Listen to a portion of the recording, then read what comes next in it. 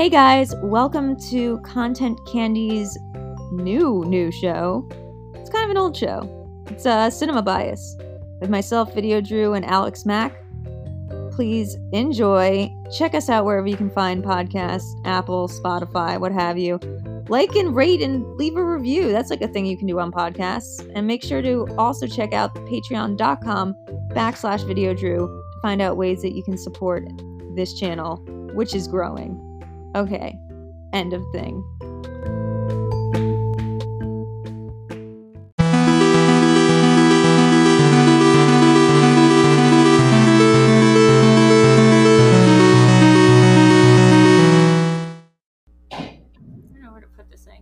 Oh, holla. Hey, guys. How's my audio? Hey, everybody. Hello. Welcome to Cinema Bias. Hello. I'm one of your hosts, Video Drew. Drew, as always, we have my lovely co-host here, Alex Mack. Mac Daddy. I love how I was still pointing to the wrong side. Mac Daddy. So what happened? Did you give birth to a hamburger, or is that a Big Mac Daddy, or... Oh, I was on a stream with some friends, and I just forgot to change my name when I answered it. That's your Dolomite name. That's literally what a bunch of friends call me. They're just like, "Hey, Mac Daddy, what's up?" So I'm gonna announce this right now. That is your Dolomite name. Is Mac Daddy? Yo, can it? Yeah. That's your Dolomite. Oh my gosh! I even said it. If I was ever in Schmodown, I'd be Alex Mac Daddy Shashak. Nice. What's my Dolomite name? We'll figure it out, guys. Anyway, welcome to Cinema Bias, where we fill in each other's blind spots about movies that we have avoided, not seen, or just kind of passed through our radar for one reason or another. And we kind of take some introspective looks into what these movies are about, why they're important, why we liked or didn't like them, and kind of go from there. This month we're doing something pretty first time for us, and I do want to make this comment on the top of the show that we're going to spend the month of February watching movies that fall with the criteria of Black cinema. And I'm a white person. Not sure if you could tell, but I am not black. I know. What? Crazy. Huh? I know. So while these conversations I think should be had, and there should be spaces for me to learn about these movies and discuss them, and I really want this to be a conversation with the audience as well, because this is not, I can openly admit, this is not my area of expertise, and I'm really looking forward to learning more about it. But if we make mistakes along the way, if we don't have the right info, or if we have the not right or wrong, but if we have if our framework of this seems a little wonky, please let us know in the chat. Please give us please inform us and let us be educated by you guys, because this is us wanting to be better. So yeah. Mm-hmm. I take the awful Brendan Marr. I noticed you. Let's see. Oh, and we can't forget, before we go any further, we have a gorgeous new intro video. Oh, I was going to play it while you were talking. I was going to do it while you were talking. I never. Oh.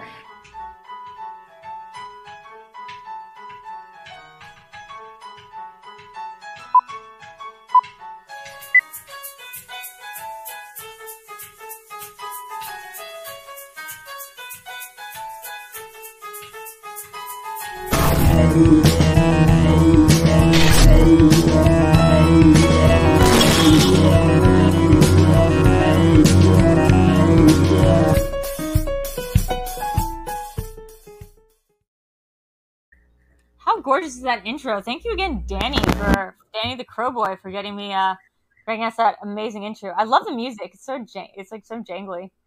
Great. It is. It does remind me of something I would see in a soap commercial circa 1952 or something. About it, which I also really like. So This week on Cinema Bias, we're going to be talking about a movie that neither of us have seen. It's actually our first double feature. I've seen one of the two movies before.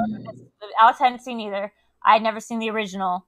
It's we watched Dolomite, which I believe is 1974. But again, I have to be 1975. I was 1 year off. 1975. Boom, bitch.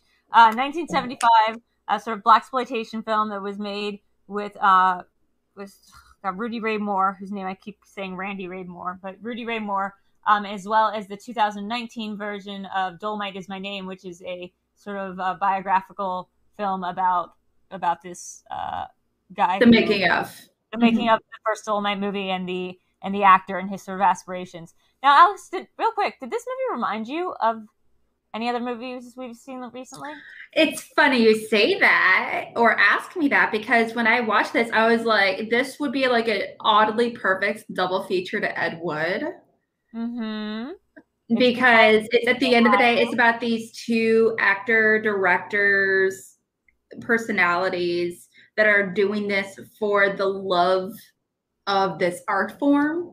Mm-hmm. And they have no idea what they're doing, and they're just having fun with it. And they're just trying to figure it out along the way, and hilarity ensues. What if I was to tell you that it was the same writers? No. What? Yeah. That's why I was like, that's what I was teeing up to. Yes, it's the same writers. For Larry, it's God, they have really confusing names. It's like, one is, hold on, Scott Alexander and Larry Karaswitsky.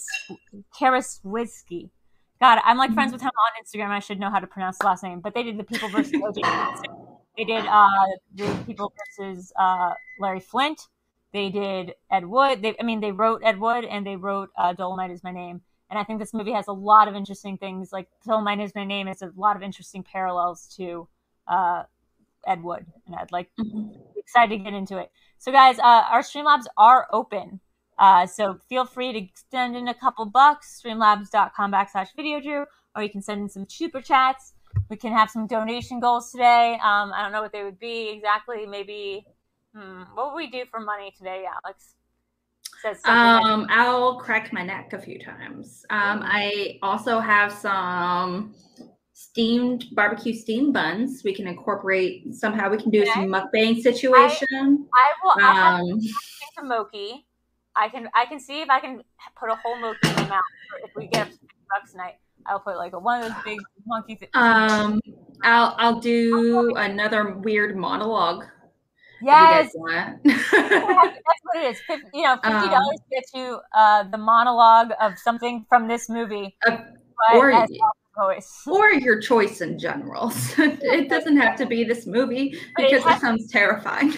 But it has to be that voice of Marissa Tomei and My Cousin Vinny. That's non-negotiable. That's what it's going to be. Perfect. Oh my gosh, yeah, that's what it was. The Marissa Tomei one. This movie's actually good. A few things I recall not being a fan of. Now, are you talking about the original Dolomite, or are you talking about Dolomite Is My Name? Because I've thought, there's clearly two different things there.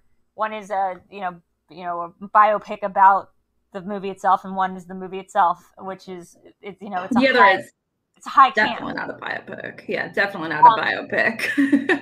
I think he's a self-biopic maybe. I really love this. I really love both movies a lot, like for different reasons. But let's say, real quick, Alex, what's your bias? Or as I guess we'll be saying for the rest of the month, why do we seem so racist? That's a big question right there. Dolomite, I've personally, I'll start with Dolomite Is My Name, or My Name Is Dolomite. I keep forgetting the title specifically. Dolomite's name, My Name Is Dolomite. But I knew going into this movie what it was. I didn't go see it just because I'm usually not big into biopics personally, and it's not based on a person that I know or just generally familiar with on any level. Right. And so, like, when I remember seeing the trailer, and I remember being like, this looks interesting, just because a lot of these people I know are in this, but I still don't really know what it's about. And same for and I never heard of Dolomite until this movie. And so I'm actually very grateful to sit down and watch this, because I haven't heard of, personally, I was not familiar with Rudy Ray Moore. This is actually technically the first blaxploitation film I've ever seen. I've seen quite a few films that are influenced by blaxploitation films, but this is my first one that's your nail on the head blaxploitation film for me. So I would say this for me is this fits a couple categories of stuff that I like just have avoid just generally. I don't know how else to put it, and it's not just the race issue, although like movies that bum me out generally and aren't weird and don't exist in some alternate universe involving time travel or scary monsters are generally not stuff I gravitate towards. I want escapism. I don't want realism. So like I avoid a lot of biopics for that reason. Like I avoid a lot of war movies for that reason. I avoid a lot of historical movies about different times, time periods in America or like throughout the world, just because it bums me out, and I'm already bummed out enough. So it's great, I think, when when someone can sit me down and force me to watch a biopic like this, and it opens up like this whole. It gives you such a love for what they do, and it's really just such a really inspiring story. So yeah, I think guys, I think we can do tell me the plot. Which, you know what? How about we split this off since it's double better? You can take one of the plots. I'll take another. Okay. I'll do Dolomite. You want to do Dolomite? You want to do the original movie? You want to explain the plot of the original? Because I'm gonna say, I was about to think you were gonna hot potato that onto me, and I was like, I'm not gonna take I have no clue where like 18 things are going on in that movie. I'll take Dolomite as my name then. To me, Dolomite's it feels a lot easier. But all right, there's a lot going on. You know what? In that case, yeah. Let's start with you then. I'm gonna pull out the phone and I'm gonna put 60 seconds. Oh wait, does we have it backstage? The thing on the clock? Where'd the clock go? Yep. So we have the. Oh, that's wrong. Never mind, guys. We didn't have the clock. I'll just put it on my phone. I'll give you 60 seconds, Scott. All right. So I'm going to give us the plot of the movie Dolomite, starting now. All right. So when we first made Dolomite is a pimp. I think he's technically a pimp. He's also a nightclub owner or some kind of gangster guy. He's serving prison, and at this point, he's only served 2 years of what he's supposed to serve 20, and that's because he was actually set up by his rival. So his rival is actually in real life. It was actually the director. His name something Martin, but it was like Willie Green or something like that. He was like set up though because he was set up by having a body and cocaine in his car trunk, and he was totally framed by a few corrupt detectives. And what? Huh? And the mayor's fault. Okay, so he was pardoned. His friend Queen Bee got him out. Anyway, he's trying to get his club back on track. He ends up enforcing some karate chicks to be at his beck and call that are a bunch of prostitutes as well. I got plot, damn it. Actually, can I be honest? That was a better one than usual, and I would say more coherent than mine would have been, because so much happens in that movie.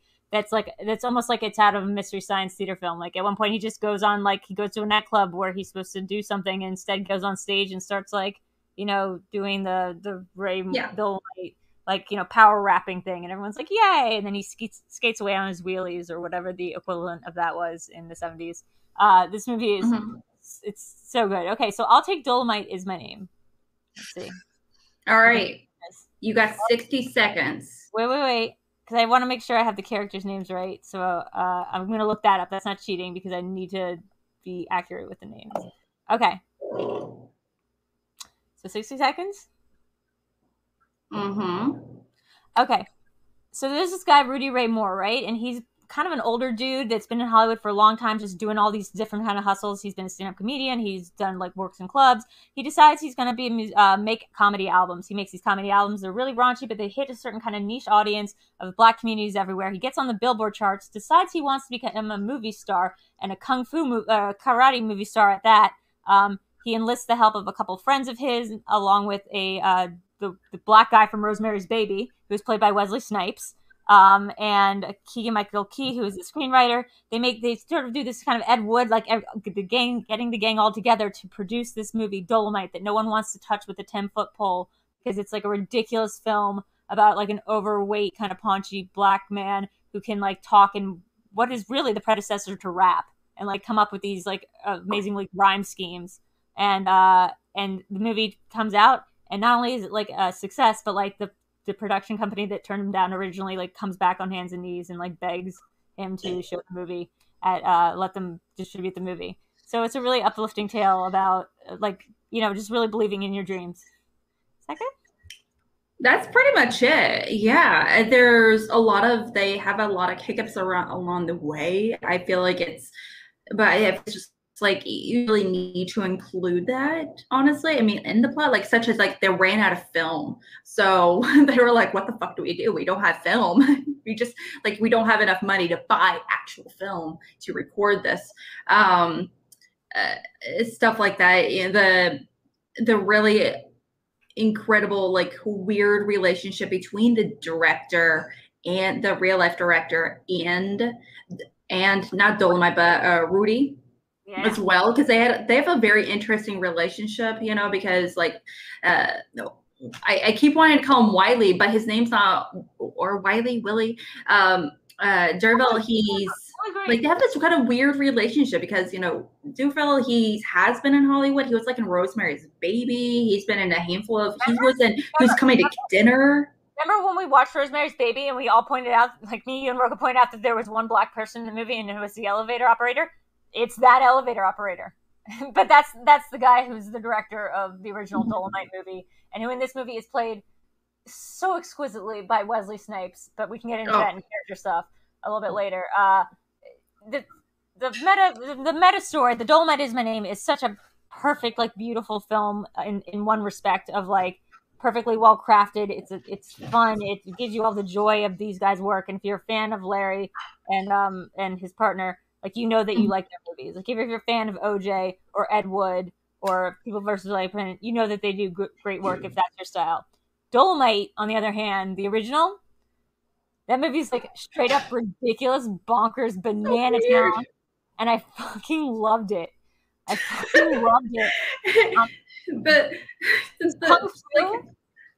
Hiya. This guy, first of all, like, I want to just talk for a second about how actually, like, well done the movie is. They keep talking in Dolemite Is My Name about how the production of Dolemite was like not cursed, but like no one had any experience and everyone was like bad at it, and like, but the actors actually have a history of acting. Yeah, when you actually watch it though, like it doesn't seem that bad at all. Hold on one second, I'm making this big. There he is. That's the original Dolemite.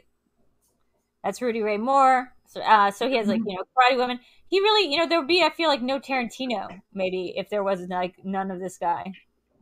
Well, he's very how inspired by not only blaxploitation films and spaghetti westerns, obviously.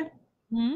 But he has mentioned Dolemite in particular was a huge influence in his career. So I am not surprised in slice, but maybe I wonder if we would have a Quentin Tarantino today if it wasn't for him. That's what, that's what I was asking. Like, maybe we wouldn't, or even a lot of rappers as well, or just like, because he's referred to. Oh, sorry, go ahead. Well, it's not mentioned. Well, sorry, it's not part of the movie, but in Dolemite Is My Name, he's mentioned that because of his style of his comedy style, his like where it's like his rhyming style is a huge influence on rap music in general. Yeah, and he is called the godfather of rap. So I'm kind of wondering if what the music world or rap, what kind of rap, if we would have rap right now if it wasn't for him. That's a question probably only my ex-husband can answer. But I don't know. I mean, the rap. I mean, because what he's doing is not rapping. He's just making like these little rhyming couplets, and he's putting them out on audio. They're dirty and they're like they're raunchy, but they're really funny. Like, they're good. Like, Eddie Murphy's delivery in this is great. But I gotta tell you, watching the original Dolemite, kind of like into to the actual actor, Rudy Ray Moore. He's kind of a good-looking gentleman. Like, they kind of make it. Dolemite Is My Name. It's he's kind of old and whatever. Mm-hmm. I expected a really old guy, but this dude's like, this is a straight up hottie. That's a hottie to me. I don't know. Well, it's all about the attitude with him, and he has like several really iconic lines that are really, really funny when delivered with that energy that he gives. And Dolemite isn't so much. I don't think Dolemite is a great movie. I don't think it's like wonderful. I know you said there's a lot of really great things about it, and I agree. I definitely do.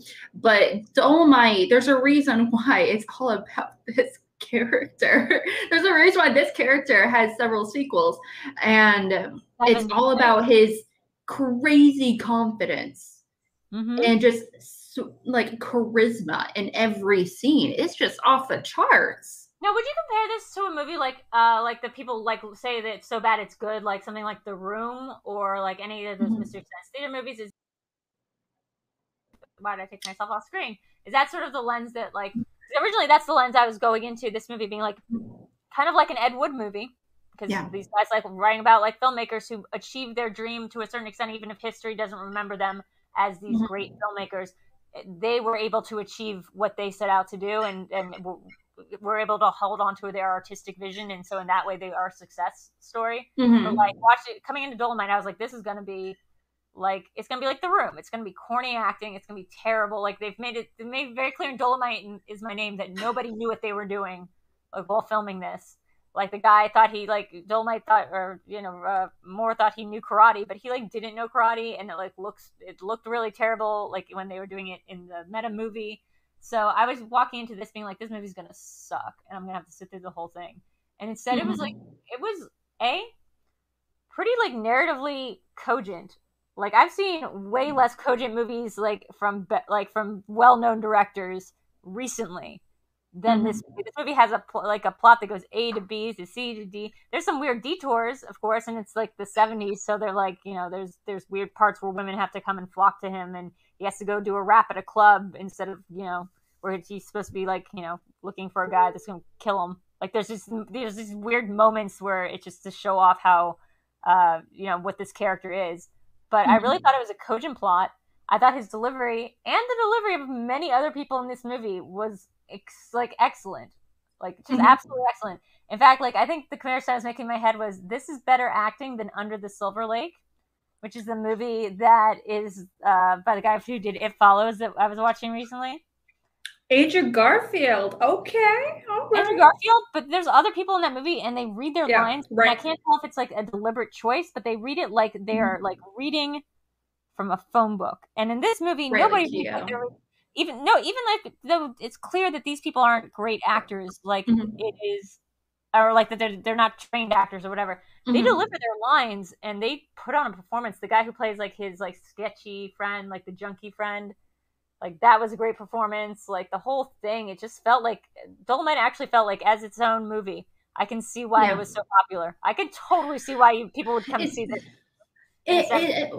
Well, it's kind of funny because this movie is, I think, it's intentionally an action comedy. And I really like that. It just kind of, when making it, and you really that's really emphasized in the Eddie Murphy adaptation, is just, they know exactly what they're doing. But there is there was an initial disconnection between some of the behind the scenes people, some of the actors, just a little bit, because some of them are theatrically trained actors, and a lot of the behind the scenes people, the writer that also plays the FBI agent in this film, he's involved. Wait, sorry, let's go back. The FBI, you mean the black FBI agent? Yes, the FBI agent. And character? Like from the Dolomite Is My Name. Oh my god, that's so fucking sorry. That's so cool that the bad guy's played by the director and then the writer is like the detective. Oh man, this is I didn't know this was. I'm sorry. I didn't realize that was news to you. I know. That's awesome. Like I think that's so cool. Yeah. It's really interesting how these people were so directly involved in. And the writer, he's not only a theatrically trained actor, but he is a very serious writer. And it really makes sense when seeing it. He was like completely distraught apparently when they filmed that sex scene. Like I wonder how distraught was he, like really distraught when he was like, apparently that was the thing. He's playing a character. You can kind of see why that this guy. Sorry, I've been out of breath these days. Has like the bravado. He wants to portray himself as this pimp like badass Shaft character, but he's got some insecurities. And I really enjoy how in Dolomite Is My Name we don't really need to touch on them. We don't need to know his sexual like hangups. We don't see him with a woman except for platonically.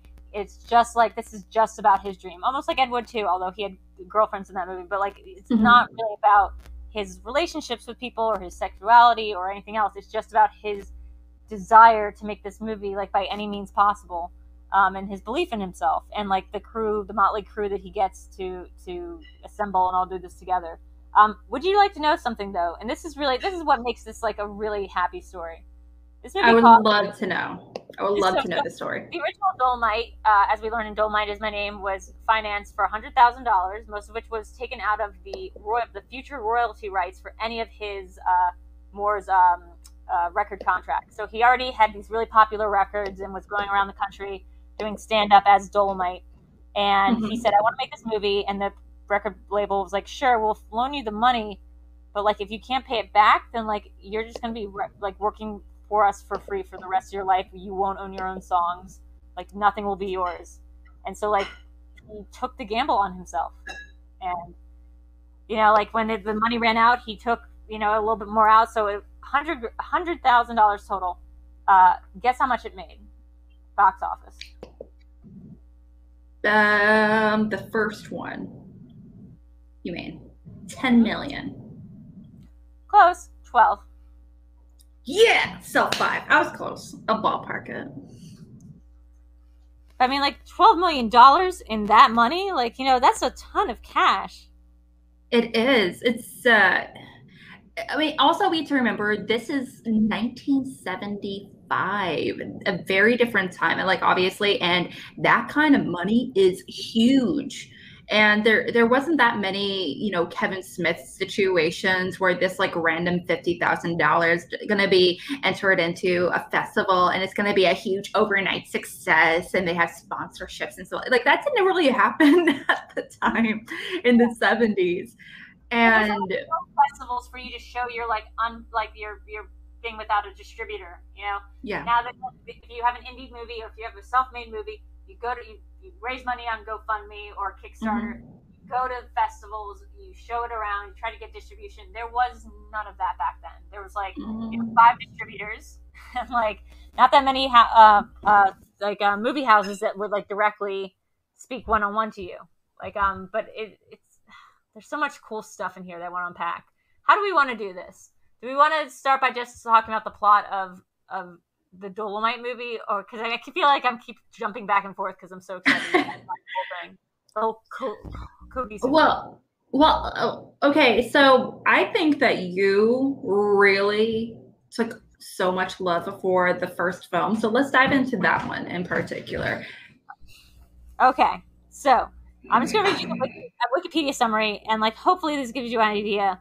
Maybe not. It seems kind of straightforward, but Dolomite is a pimp and a nightclub owner who is currently serving 20 years in prison after being set up by a rival, Willie Green, and framed by corrupt detectives and the mayor. We don't find out about the mayor until like way later, by the way. Oh, we got to donate.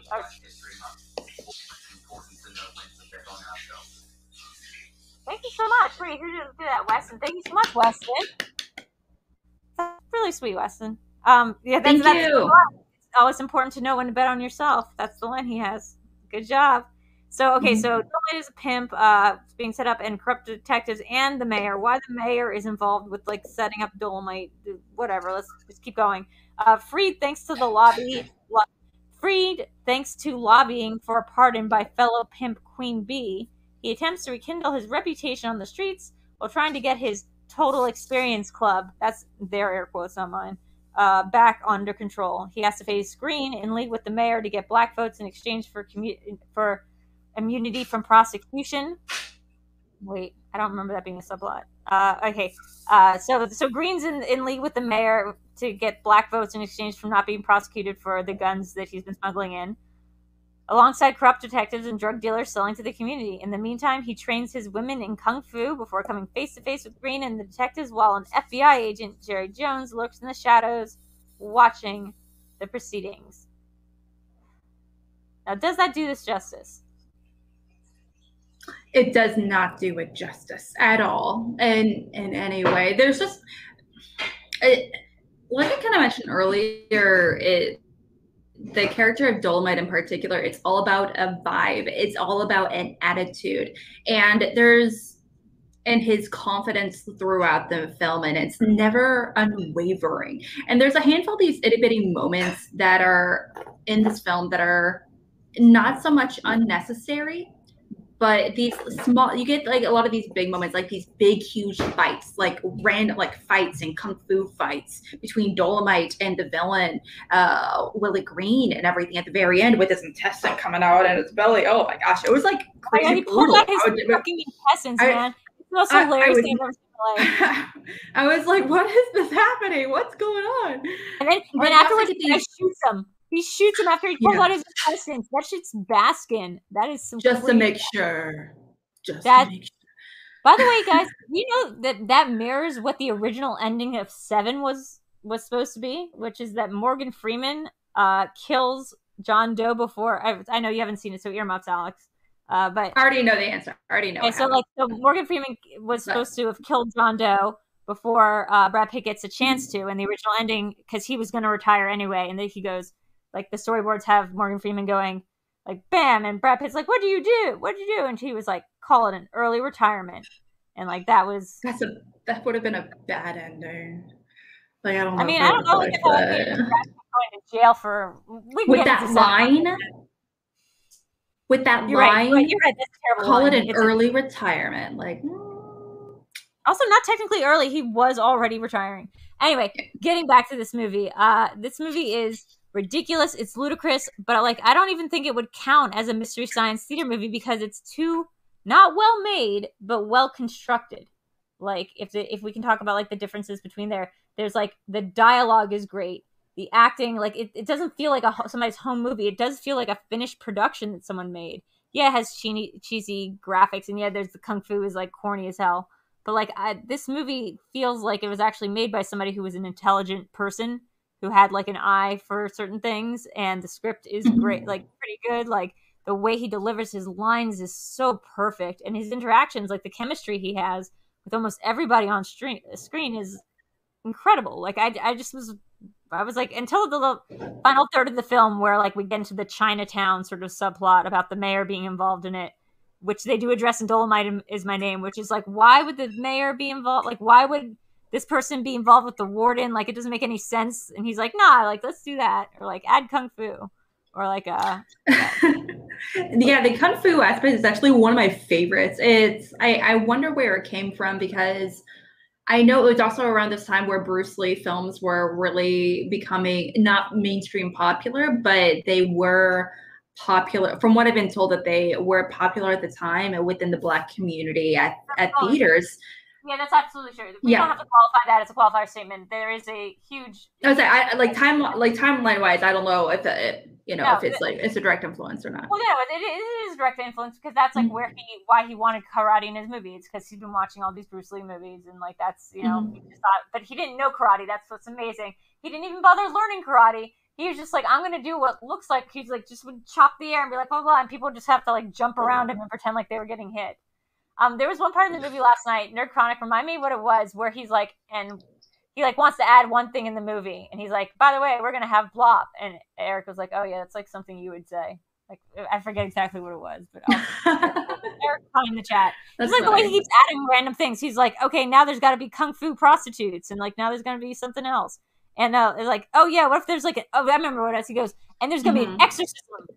And like Eric was like, that's like something you would try to just randomly shoehorn into a movie that's not about exorcisms at all. Yeah, well, I mean, there's and for a film that has a lot of really great moments of karate and intensity and charisma and all this, and really funny, weird sex scenes as well. I like the sex scenes are everything. But there's also these random small quiet moments as well that I did not expect, such as when I can't remember his name, where he was the drug addict, and he would go to the restaurant. Yes, where he would go to the restaurant and have this like moment with one of the cooks that works there. And he's like, yeah, please, I'm good for it and everything. And she's like, fine, here, and just leave. And she kind of smiles as he walks away. Oh no, that was beautiful. I know exactly what you're talking about. That's what. It's a very quiet moment. It's what established. So to give you context, there's a scene that Dolomite's not in.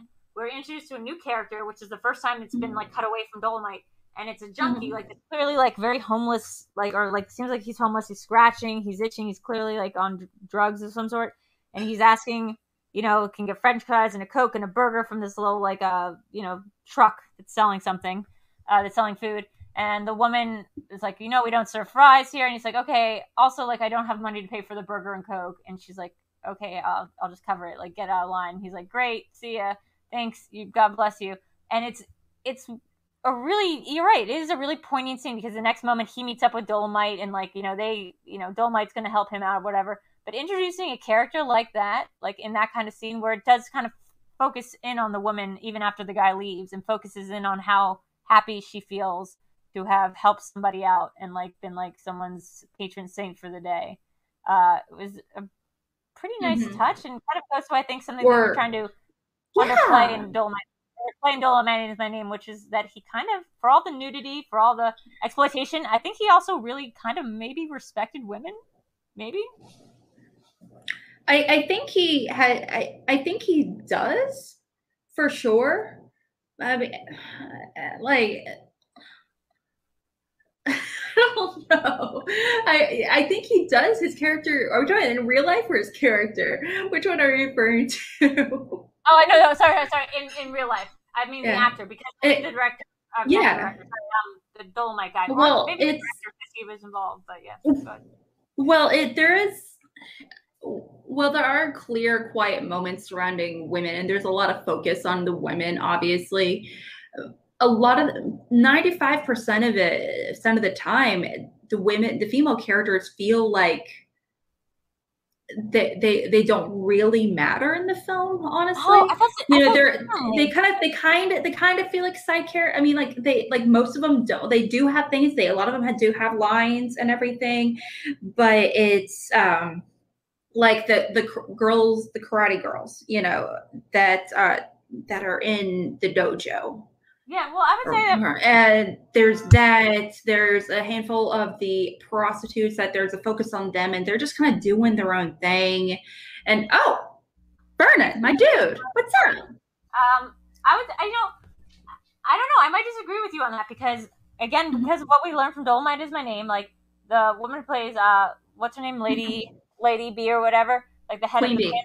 Queen Bee. She was actually this woman that he had found on tour while touring, who he saw beating the shit out of her husband when when she caught him cheating on her. She's a bigger woman. She's an older woman. She's not somebody that traditionally Hollywood would have wanted to put in movies and stuff.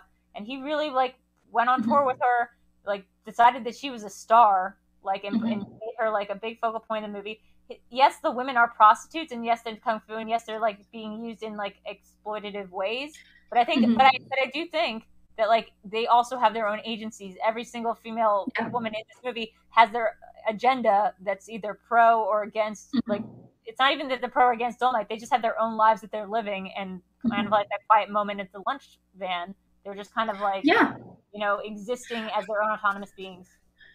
Yeah, absolutely. I definitely agree with you there. If that's something where the thing is, it's clear the female characters are not just set dressing.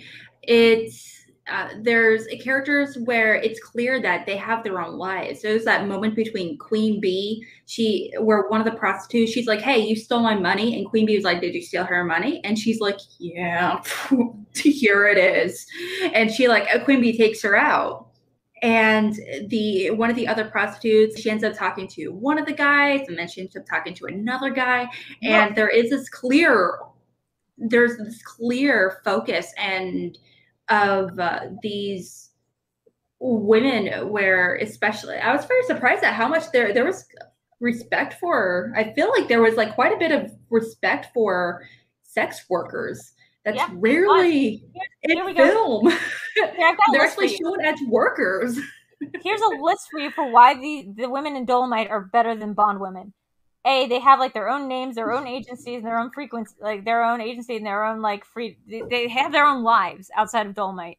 B, they're not like just like they're not treated like cannon fodder. They're not just people that get kidnapped. These are active women who like take down dudes who try to fuck with them or try to fuck with Dolomite. Like they are like very savage and like better at karate and hand-to-hand combat than he is.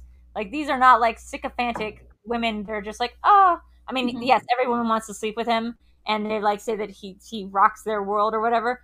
But you get the sense that these women have their own things where they are sex workers and they have to protect themselves. You know, that early scene where some guy tries to steal her money, one of the women's money, one of Queen Bee's women's money, and she beats him up so bad that apparently he ends up in the fucking hospital, like contraction. Like she's just, that's just, and that has nothing to do with the main story, but we see a flashback of it and we're just like, oh, yeah, somebody tried to rip her off and she just beat the living shit out of him. And you don't need to put that in the movie. You put that in the movie because you want to prove that these characters are strong. Yeah. I absolutely agree with you there. There is a real sense of agency and agenda with the female characters, which I was very, very surprised about. Yeah, me too. Considering what it was, considering when it was released, considering, it is, he is a pimp. And however, something I also was also very surprised about was that the links, the amount, the sex scenes themselves, there is such a focus on female pleasure in the film. Yes. Oh my God. Yes. And I was like, oh, what's this? I don't. Oh, what? Good for you. I'm not here to speculate about what his deal was, what his sexuality preference was, or why he like was, as we find on Dolomite is My Name, so nervous about that sex scene and had to make it so over the top, like he was such a stud, even though he was terrified of doing it. And why, like in neither movie do they like sort of address like, or the Dolomite is My Name, they never address him having any sort of love interest whatsoever. I don't know what this guy's deal was, but from the surface level of what I can read from the movie and like what I can glean from the biopic, he seemed like he was a pretty woke dude for like for his time. Like he just seems like he cast women that don't traditionally get cast in roles. Like he probably could have sold the movie easier if he had like hired some hot blonde girls to like follow him around and be those karate chicks, but like he didn't want that. I think he did hire a few white girls. He did hire a few white girls. But, I mean, but obviously it's a very focus on just showing some support for the family. We just hit 50. Did we just hit 50? Yep, we just hit 50. So now what we say we're gonna do? We have to do a monologue, or I have to put a guys, we're gonna do a monologue here pretty soon. Okay. Give me a second to find a monologue. One second. Oh gosh. In the meantime, I'm just gonna eat this dumpling in fear. Oh wait, real quick. What was I just saying about the yeah, so they say that like, when Bob Odenkirk, who shows up as the distributor at the end from Legendary or Dimension Films, and he's like, we have this big open unit. It was Generational Films. No, wait, Generational Entertainment. I'm talking about the name of Odenkirk's company. Oh, my bad. Forgot me. It's either Dimension or something else. But he's like, look, we have all these old 3,000 seat theaters that like you could play your movies in. And the resistance originally is like he knows who his audience is. He's not going to get sold out. He understands the industry will take the work of Black people and co-opt it, get them to sign contracts that like essentially relinquish all their rights to this thing. This guy already took a gamble on himself that would have kept him working in perpetuity for like as a dancing little wind-up toy for this record label. And he made it out. Like the Uncut Gem made it out. A good version of Uncut Gems, like where he just did the thing and he magically made it happen. He's not going to like let that be taken away from him. So he has this really good bit at the end about like in Dolomite is My Name, about how like he doesn't make these movies for like everyone to see. It's about like these two blocks. Everyone on the block knows it, and Bob Odenkirk's like, well, every city has those two blocks. I was so surprised to see him there, by the way. I was like, even Lucas said it. He was like, is that Bob Odenkirk? And I was like, yeah. There's so many people in the movie. anyone who's anyone is in this movie, and everyone from Chris Rock, Keegan-Michael Keel, Peele,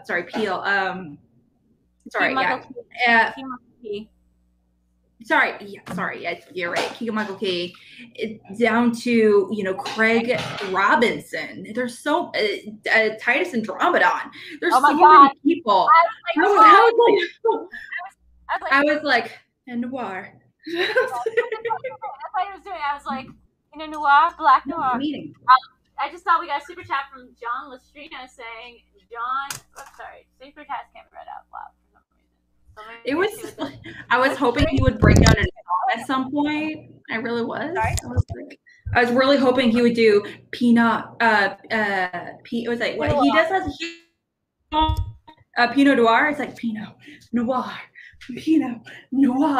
It's so great. That's not what I'm talking about. What we're talking about is Unbreakable. It's Unbreakable. Kimmy Schmidt does a whole thing. I thought I was frozen for a second. Kimmy Schmidt has a whole the big like character in Kimmy Schmidt besides the main character is the guy who plays the best friend, or like, you know, I guess like he's like the best friend, the second in command, the producer, the guy who's always believed in Rudy is like played by the same guy, Titus and Titus Androgena. Can't even say the name right. But it's so good. I loved it so much, and it made me think about other biopics that I've seen recently.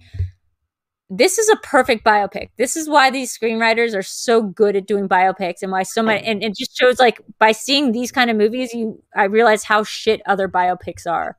Like, not shit, but like how much like they evolve into these certain tropes that get made fun of in stuff like Dewey Cox Walk Hard, you know, because there's these tropes that you hit when you're doing a biopic about someone who became famous. And it's like what he suffered when he was a kid and he lost his, like, you know, brother or sister. When he was coming up in the world, no one would give him a chance and he got in trouble with the law. His first divorce. Then he learns how to, like, to get bigger and famer. But now he's addicted to drugs and there's about to be a big fall. And then, like, you know, the redemption third act. Like, and it's so formulaic. And what I love about these guys' movies is, like, that's not the kind of biopic story they're interested in telling. They don't even want to tell you the whole life of this guy. They just start you out on like this story of how he got this movie made, and like everyone coming together and everyone pitching in to like do extra things and to like get the wheels moving, and doing this in this ad hoc Robert Rodriguez, you know, Rebel Without a Crew way. That's like really inspiring. I think it's really inspiring because you come to Hollywood, this guy's already like 45, 50 years old, the actor, I think at the time when he played Dolomite. You know, he had some limited success, but like he was, you know, everyone else probably would have considered him washed up, like a total washed up person. Like nobody that could appear on a major screen as an action star is like a 45 to 50-year-old paunchy black dude who doesn't know how to do karate.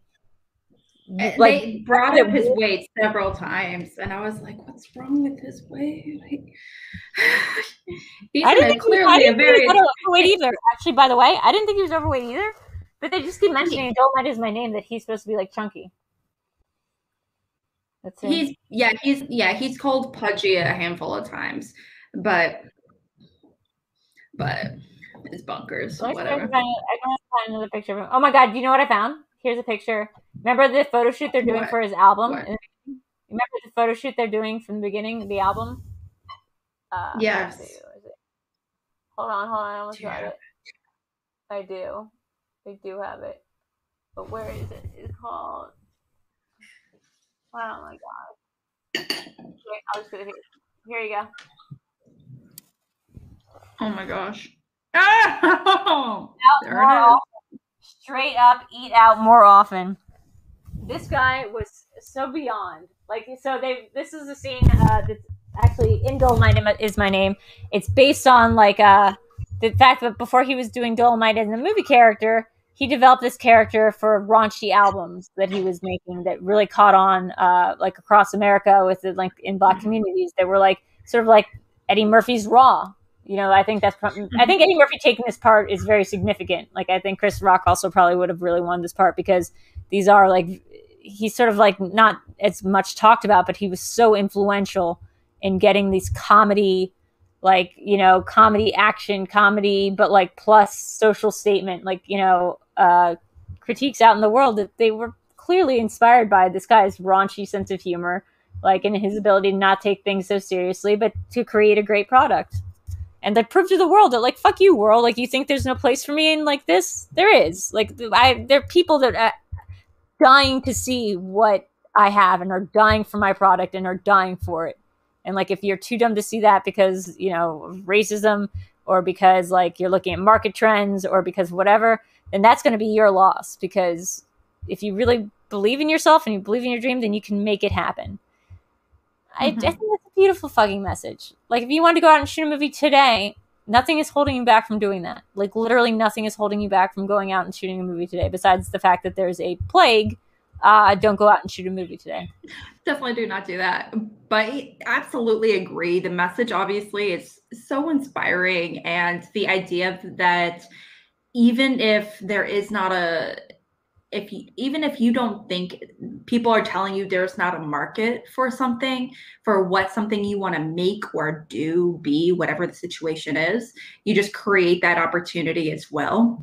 And just also kind of being like, fuck those guys. I'm going to do whatever the heck I want just because I can. And as a creative, this is something I need to do. And similar with Ed Wood's character and Ed Wood, you know, he mentioned this is something I have to create. I am a filmmaker. This is what I do. It's not even an option. It's just like, and I love that idea that, like, them giving up and going to a different career path or whatever, it's not an option. This is what they do. This is who they are. Absolutely. They can't be anyone else. Now, he obviously needs to be in the arts and, you know, because he's dabbled around in so many different things. I'm not sure if, like, you know, he had to make the movie because, you know, he did records, he did he did music, he was like a summit, like he had a lot of creative outputs. But I think, like, this movie thing, when he's looking at the projector and seeing that, like, you know, making the connection that he's only reaching a certain number of audiences when he goes out on tour all the time, but with the projector projecting his image into the screens of, like, people simultaneously, it's got that Maxwell Lord sort of moment where he's like, oh shit, I can make everyone watch me at once. And it's a beautiful, beautiful moment when he steps into the theater and watches himself being played on screen. It's truly beautiful. And he also decided not to see himself, to watch himself again. He decided when at the premiere in My Name is Dolemite in particular, at the very last scene, what he decided to do, and he was at the big premiere, the world premiere of his movie, at a jam-packed theater. And there are lines and lines out the window. It is such a packed theater. He decides, hey, instead of sitting front row with all my friends and watching my name on the big screen and seeing it, because he said at the time, oh, I've already seen it already. You guys can go watch and enjoy this.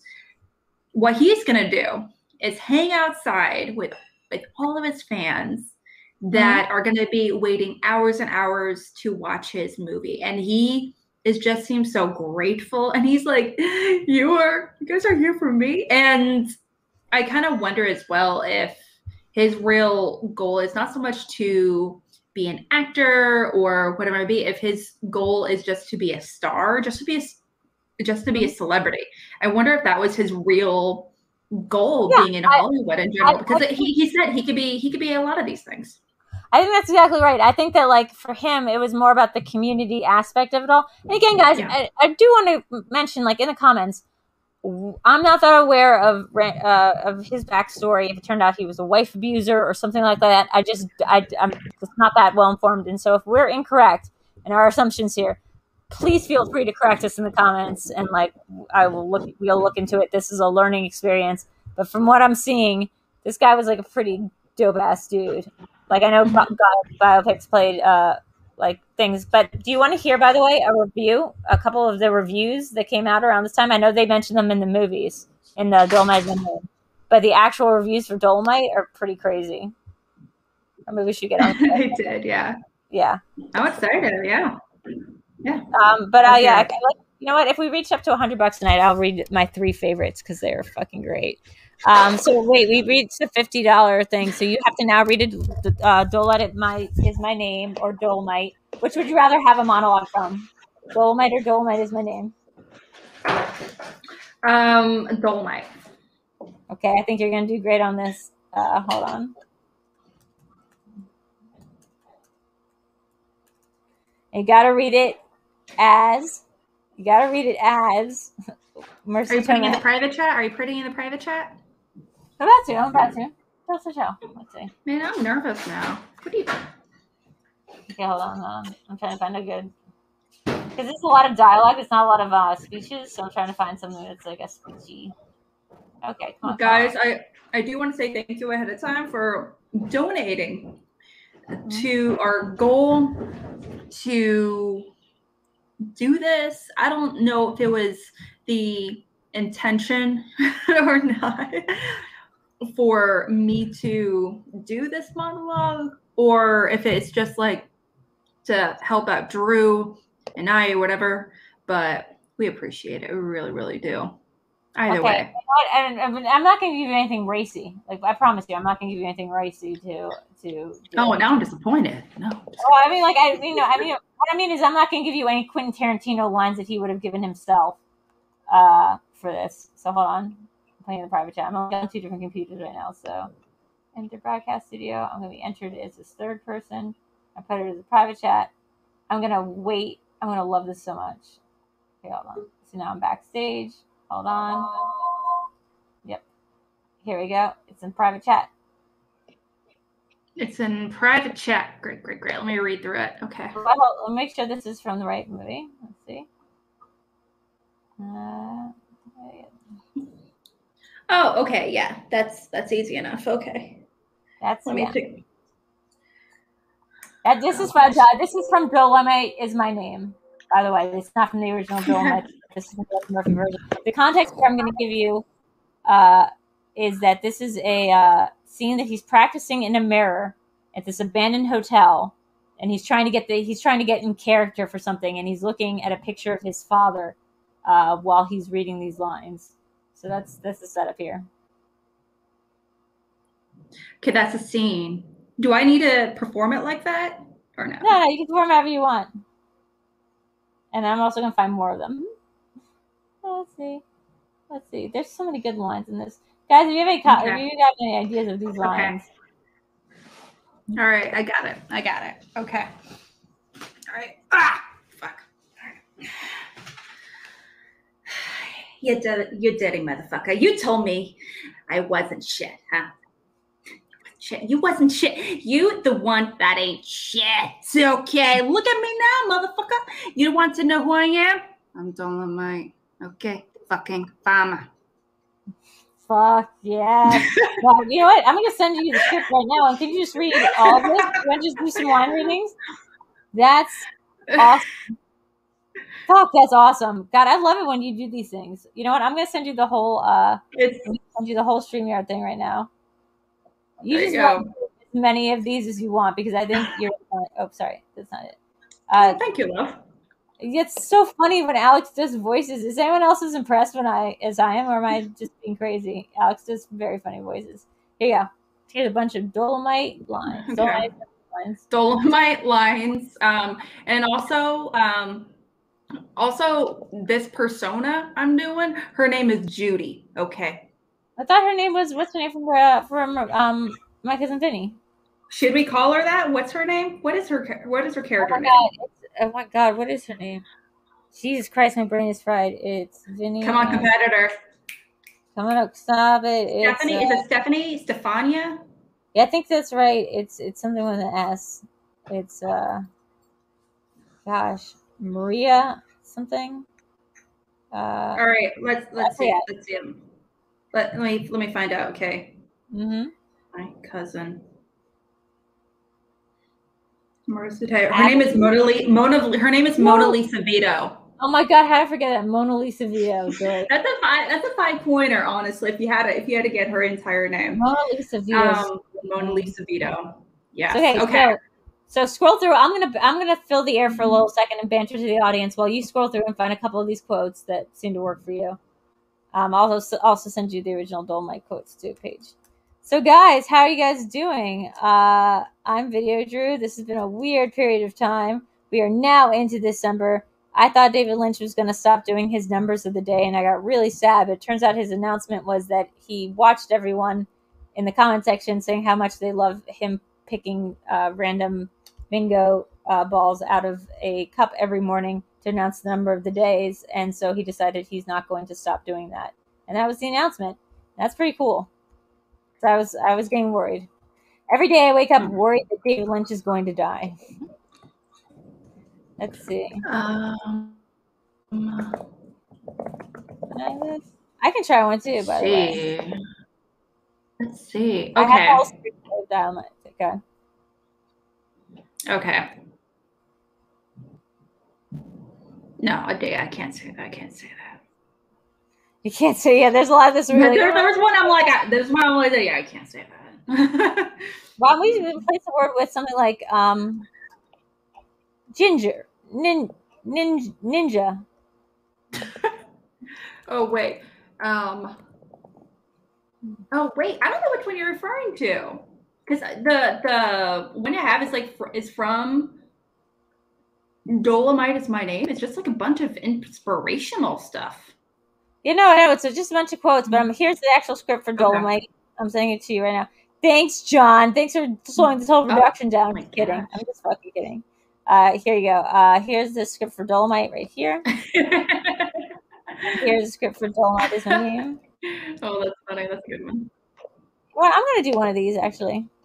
Because here, I do think there's important stuff here. This is really... Okay. This is just me doing it because this is, I feel like, a really sincere, great piece of writing.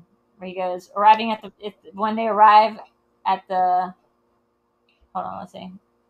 Hold on.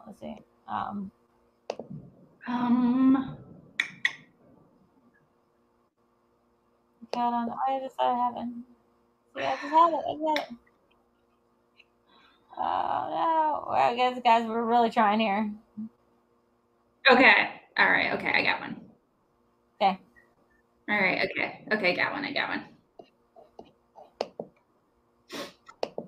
So when I was singing on the stage, I swear to God, people fainted. Ambulance mate was on them, picking them off the floor. And when I did a gig, the promoter would warn the hospital. Okay, Rudy's on tonight. They're going to be carrying out the bodies out of the motherfucking club. Love it. I love it. No, I love it. It's not an offensive thing. It's just a different shit. It's just a different read on it. Hold on, let me computer just fell. Let's see, real quick. I think I'm trying to remember what my favorite parts were. Eddie Murphy delivers some of these lines so well that I was like, oh damn, Eddie Murphy can act now, I guess. Who cares? But that's cool. I was okay. It's kind of funny you say that just because I totally agree. This feels like very much like an Oscar baiting movie. I was very surprised it didn't get any Academy Award nominations. It wasn't streaming at the time. It never came out except in limited. No, it was for limited release, but there was an Oscar campaign. It was actually nominated for several Golden Globes, though. Right, but that's there was Roma was an exception because Roma actually had a release, like a theatrical release that was a little bit more than limited. So there was an active Oscar campaign though for some time. Sure, and as well there should be, but at that period in time, streaming wasn't. If it was just streaming with only limited, like maybe 4, 5, 6 book theaters to show off this limited thing, I don't think that was a reason why, honestly. Just because at that time Roma was already nominated, it was the same. And it was, like you said, it was limited release and everything. Roma was a limited release. However, but it's just really, really wonky. But there was very little buzz overall. Oh yeah, well, yeah. I disagree. I feel like Dolomite Is My Name got a lot of buzz. I just avoided it. I feel like it got a lot of buzz, not Oscar buzz, but it did get a lot of buzz. So I remember the whole thing was Eddie Murphy and Keegan-Michael Key and look at all these people. Wesley Snipes, by the way, putting on a performance that I have not seen since To Wong Fu, Thanks for Everything, Julie Newmar. Wesley Snipes playing this director might have stolen the whole show for me. He plays him as such a, I'm not sure if he's a lush or if he's a name dropper or what if he's Faye in some way. He's just so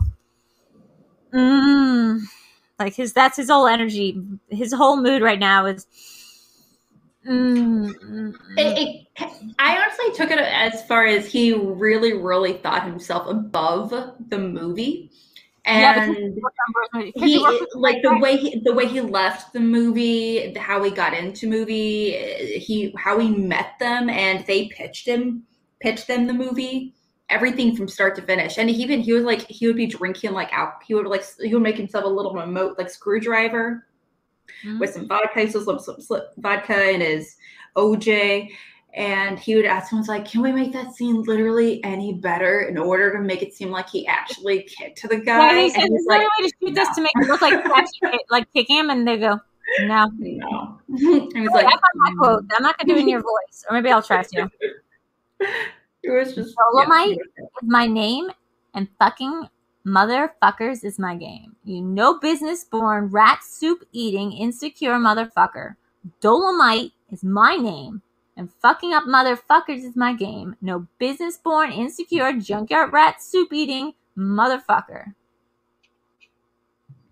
Not bad. Mm-hmm. Ain't too shabby. Yeah. Also, like how great his dialogue was. Like, first of all, someone else wrote this script, which is hilarious. Like, the Keegan-Michael Key character in the movie is he's a very serious playwright who's very much into the idea of like black arts having a purpose and like showing, having mission statement. But there's dialogue in here that clearly was just Rudy's dialogue, where he goes, like 23 of these hours, you had 24 hours to get out of town and only 23 have passed, or stuff like that, where you're just like, this guy just makes it his own. And it's weird to think that playwright had anything to do with the writing of what would become this movie. Yeah. Absolutely. It's a really funky one. I wonder what his goal, like Rudy's goal was overall. Did he want to be a movie star? Did he just want to make movies for his community? Did he just really have a lot of fun making these movies and just wanted to keep going, and a lot of the celebrity aspects just became a bonus? So I'm really curious about his like overall motivation making these films. Well, people come to Hollywood for a bunch of reasons, but a lot of times it's because they want to make it in the film industry. And after living here for many years, you find a lot of disillusioned people in LA because they didn't make it. He has continued to believe in himself. Sorry, I'm gonna burp myself. I'm like a baby. He has to sorry, I lost my train of thought. What was I saying? Sorry, guys. Shit. What was I saying? Somebody help me out in the chat. What was I just saying? Damn it. It just went away. Okay, anyway, I just think that like there's so much in this movie that's about, I don't know how well it was embraced by white audiences or whatever, but this guy clearly became like a cultural hero. And I liked it. It's funnier than James Bond. It's ridiculous. And more importantly, it's supposed to be funny. Like, so that's what saves it from being like The Room or like, any of the other horrible movies that we love to make fun of. It knows it's ridiculous. And even unlike Ed Wood, didn't really seem to realize how stupid his shit would look. Like, Dolomite, Rudy, like, absolutely did know how stupid it was going to look, and he just wanted to do it anyway. Because he wanted to speak to his people. He had no desire to make this the mainstream movie for everyone in America, all the white people. He made it for black people who love kung fu, who love this kind of like storylines. Like, he catered to them. And I think it shows like maybe an overly glossy and sentimental, nostalgic, rose-colored view of how things can change in Hollywood if just one man can convince a couple executives that the African-American target population demo can bring in some traffic. Who knows?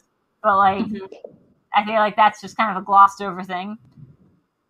But in general, yeah, I kind of feel like the story of Dolomite Is My Name is the perfect biopic, because it's just a slice of his life, one thing that he did in his life. It's not like Jobs where you're jumping around from like different points in his life, or where you see someone growing up from being a kid. This is just, you're right in there. He's already old. He's already paunchy. He's already kind of well known in some circuits, not others. You know, like you're already just right in there with the character. Yeah, absolutely. There is this idea that I think what's kind of interesting is about I feel like this character in particular, he's kind of like James Bond a little bit. There's a real richness and mythology behind his character. And I mean, he's very beloved. He knows how to fight. He knows how to do a whole bunch of this stuff. And honestly, he is kind of identical to James Bond in a whole bunch of ways. He is technically sponsored by the government. He has a lot of girls hanging off his arm. Mm-hmm. He has really cool fighting style. He kills a whole bunch of people. Can I tell you something? I don't love it.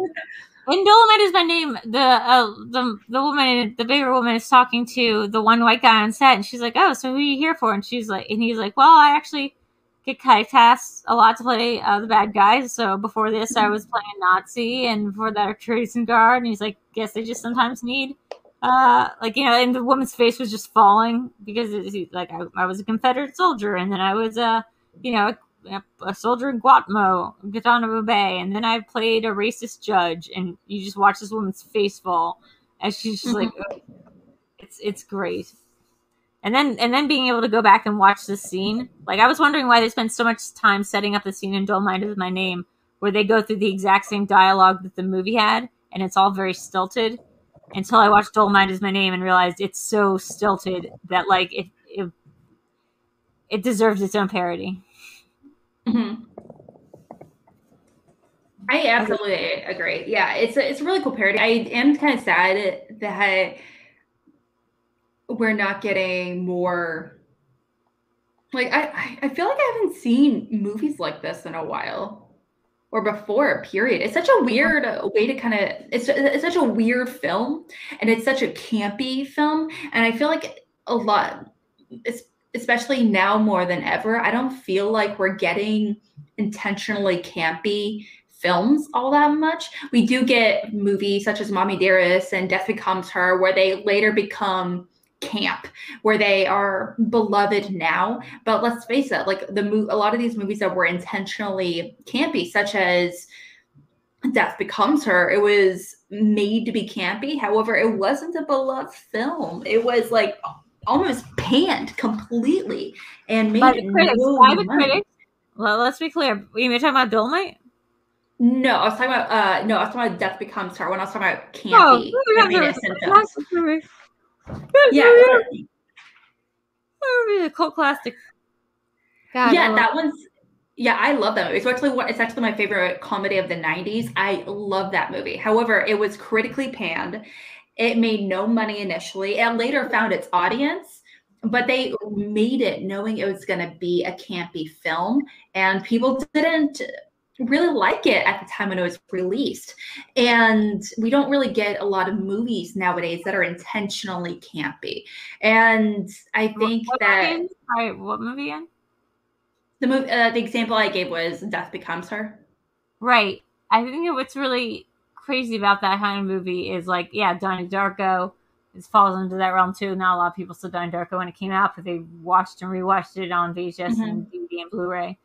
I feel like as we move into this, not to get all deep talk, but as we move more into the streaming model of all these networks, it's gonna be. I mean, like it's gonna be that these things are interchangeable. The access is easier. That there's more of like a proletariat method that everyone's getting the same information at the same time, no matter where they live or what publication they work for. You know, like I'm a fan. Yeah. So yeah, absolutely. It's really cool.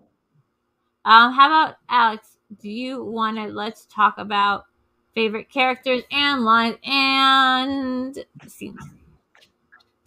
Overall, probably my favorite individual scene from Dolomite Is My Name is this really sweet moment between Dolomite and Queen Bee. I can't remember her real name. I feel bad. I'm sorry, but the woman he has a platonic relationship with towards the end, where he's picking her up, going to the theater in a limo, and she's all dolled up. They're both all dolled up, and it's like really nice moments. And she's like, "Thank you. I don't see women like me, look like me, my age, my color, my size on the big screen ever. And you made it happen. So I appreciate you." So that was a lovely, beautiful moment in the film. Wait, why is it canceled? I didn't. Oh, no, it's like, yeah, it was a joke from earlier. Yeah. Oh, I'm sorry. I'm really trying to be good about this and trying to be like a woke person with this. I really am.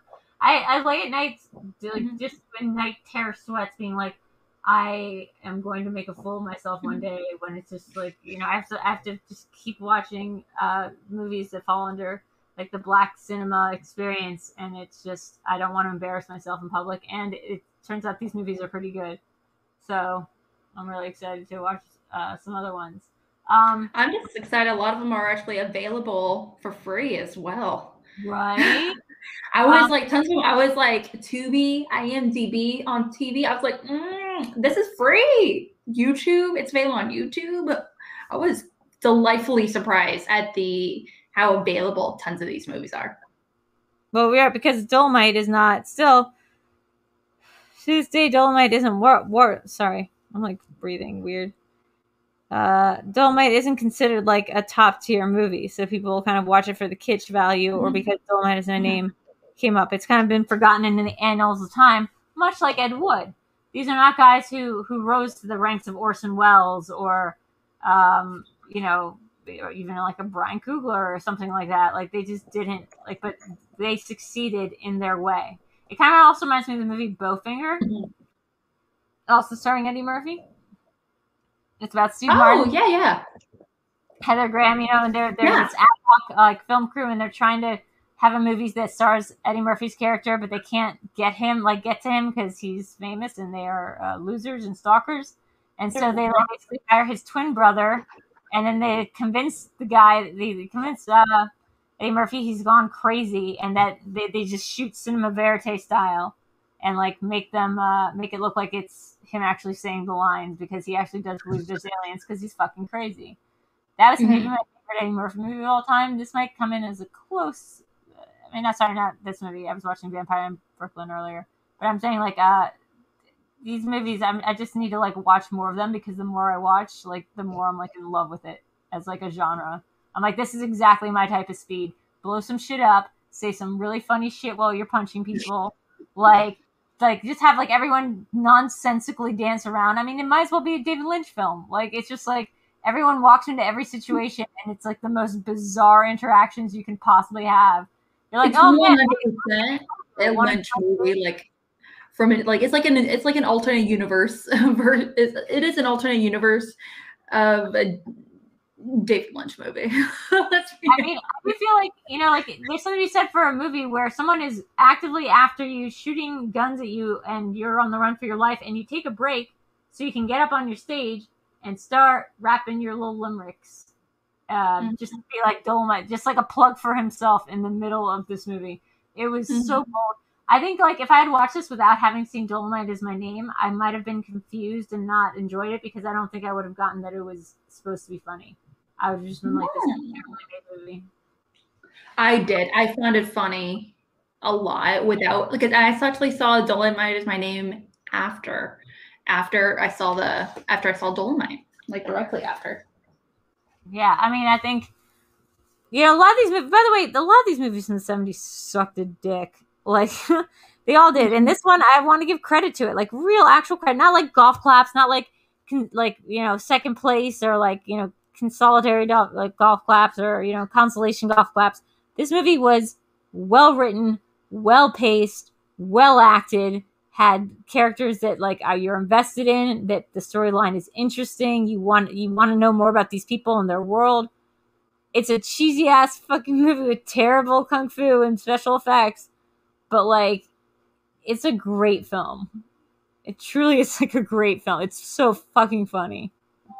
I think it's take in consideration what it is. Like you're in no world are you gonna compare this to Saving Private Ryan. You know, you're never gonna be in that situation. What you can, however, because they're both so different in so many ways. Like, and you can say the same thing for like you never compare Ed Wood to say On the Waterfront or something. Like that's not gonna happen. They're just totally different, and they're both cool. Your brain works the exact opposite of mine because I'm like, okay, you just named two things. I have to figure out which one's better. Okay, I'm going with Ed Wood. Well, the reason, like I said, it's just like you. These are just great movies for very different reasons. And what makes Dolomite great is just, I think it's also the sheer enthusiasm the actors have that's so, that really pulls through in the scenes in the movie. Mm-hmm. And it's so clear how much fun they had while making it. And I say that, and the thing is, I did not know a lot of the behind the scenes stuff, and I did not see that biopic until after I saw Dolomite, and I felt that from the get-go. So it was really nice to see that translated so well, that, you know, for a movie that can be so ridiculous in so many ways, it can still be a good movie. It can still be fun. Yeah, I mean, I don't know. I love this movie. I also love that it focused on race, because race is clearly a hot button issue and would be on the forefront of people's mind. But no character in this movie is racist. Like, the record producers want him because they want him to go on tour, or like in the black record producer turns him down, or the movie producer turns him down, says it's because he's too fat, and they're trying to make other like inspirational black movies. Like, it's never, race is of course in the forefront, as Queen Bee says, or Queen, whatever, says at the end, like, thank you so much for putting me in your movie. Like, I've never seen someone that looks like me up on the big screen. Now, like, a part of me is almost like, that's a little too button on the nose. It's a little too on the nose, almost like, thank you, like, my savior complex. But on the other hand, I truly do believe the way they made this character, I'm frozen. Sorry. The way they write this character, she's not vulnerable that often. They really do have a strong connection that is, as far as we know, totally platonic. And I just felt like it was a beautiful moment. It wasn't for her to be making a statement to the world. It was her saying it to him. There aren't many women that look like me that like get to be in movies. So like, thank you for letting me be in this movie. I thought it was really beautiful. Oh, I forgot to mention the sex scene. When they were filming the funny sex scene in My Name is Dolomite. Mm-hmm. Yeah. And them coming to the realization where they're like, what's happening? And they suddenly see like the mirrors moving, and you see her like moving the things in the behind the wall, and you see the ceiling crash down on them. And everyone starts laughing. And Keegan like comes in and he's like, what are you doing? This is like a serious scene. And they're like, no, it's not anymore. It's funny as hell. That was a great scene. I think there's so much to be said. There's so much to be said. Like, what about the kid that was the DP, who is the Nightcrawler in the new X-Men movie? That really cute kid with the long hair. He's like from the new X-Men movies. He plays Nightcrawler. He was in, oh God, Eric just told me, I forgot what he was. Oh, yes, I know what you're talking about. Yeah, he's like I know exactly what you're talking about. I know his face, not his name. He's like, he's like a new up-and-coming kind of actor kid. He played the like assistant director, cameraman. Essentially, had a handful of lines where they were like trying to troubleshoot like the lighting, and they're like, "Well, how are we gonna get the lights on if we don't have electricity?" Things like that. His name is Cody. No, sorry, Cody Smith McPhee is his name. He was the boy from On the Road. He was the boy from I think Let Me In. That's what it was. He was the boy from Let Me In. Oh, good call. Yeah, super hot, super cute guy. Drew, don't say he's hot. He was born in 1996, and that makes you feel bad about yourself. So don't say that. Anyway, keep going. That's like 24. 26 versus 36 is a decade difference. Oh, sorry. I agree. It's a big difference. But I'm just saying, one, he's legal. Two, at least we're not creeping on like an 18-year-old, because that feels really weird. Yeah. And also, I can creep on him as a 30-year-old woman. That doesn't seem like that bad. I've been lately crushing on guys who look like they're just still in college. That makes sense. Wait. Is this true? Is that true? No. I mean, I can imagine so, because they ran in different circles. Wesley Snipes was very much like into his, like, you know, island, like putting in all his money in an offshore island and doing that kind of stuff. I'm not sure if they would have run in the same circles. Like, I mean, Wesley wasn't a stand-up, so that's true. But they both have been working actors for a very long time, since like the late '80s. Right, but I'm saying this is the first, right? The '70s though, because like this. Oh, sorry, you're right. Excuse me, let me back up. They have been working, both of them, for a very, very long time together. Maybe it's like one of those Heat situations where it's like De Niro and Pacino, and you finally get one scene where they're in the same movie at the same time, and then the camera just cuts back and forth between the two of them, so you never get a wide shot of Robert De Niro and Al Pacino actually looking at each other, occupying the same space. Who knows why? But they just like, it seems like you get that scene in Heat. Do you get a wide shot of them in Heat? In the director's cut, but like you have to have it framed by you have to have a special sort of framing ratio where it's like 14 by 30, whatever. I just did like a piece on this for the catch up, but like most theatrical releases, you could not see that they were in the same like physical space together. But people just loved it. That's kind of bonkers. I'm trying to think. Eddie Murphy and Wesley Snipes. Let me find it. Wesley Snipes has been in two Wong Fu, Thanks for Everything, Julie Newmar. And Eddie Murphy was in Goldfinger. Can we do 2 degrees or 6 degrees? Because I can get it on 6 degrees of Kevin Bacon style. Oh, I actually, it's actually funny you say that, because I actually created a new game out of one of my card games for training.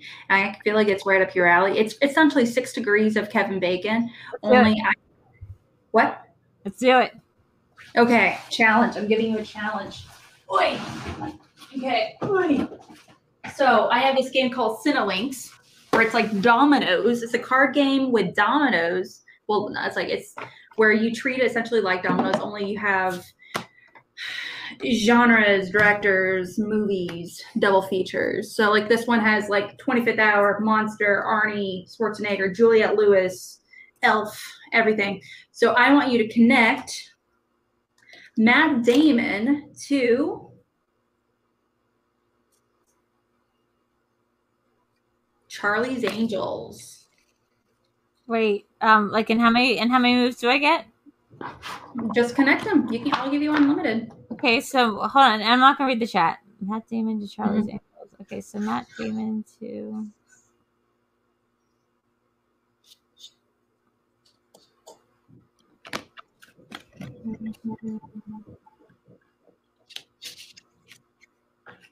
Wait.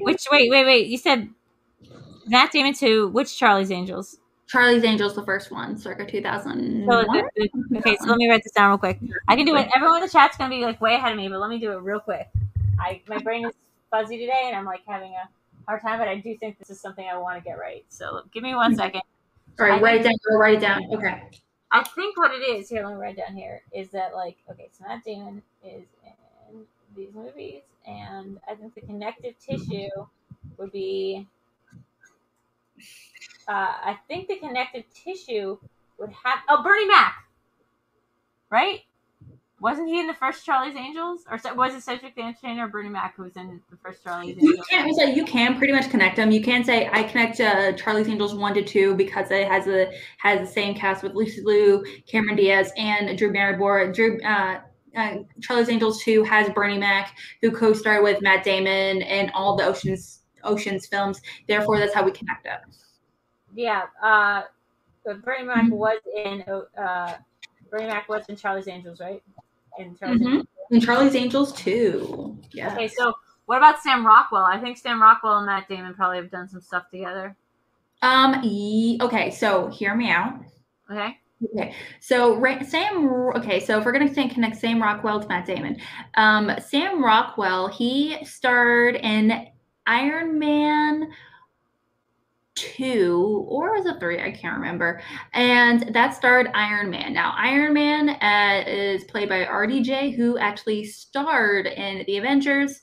That also starred Thor and I mean, sorry, Chris Hemsworth and Thor, and so I'm connecting cut it out the to. middle part.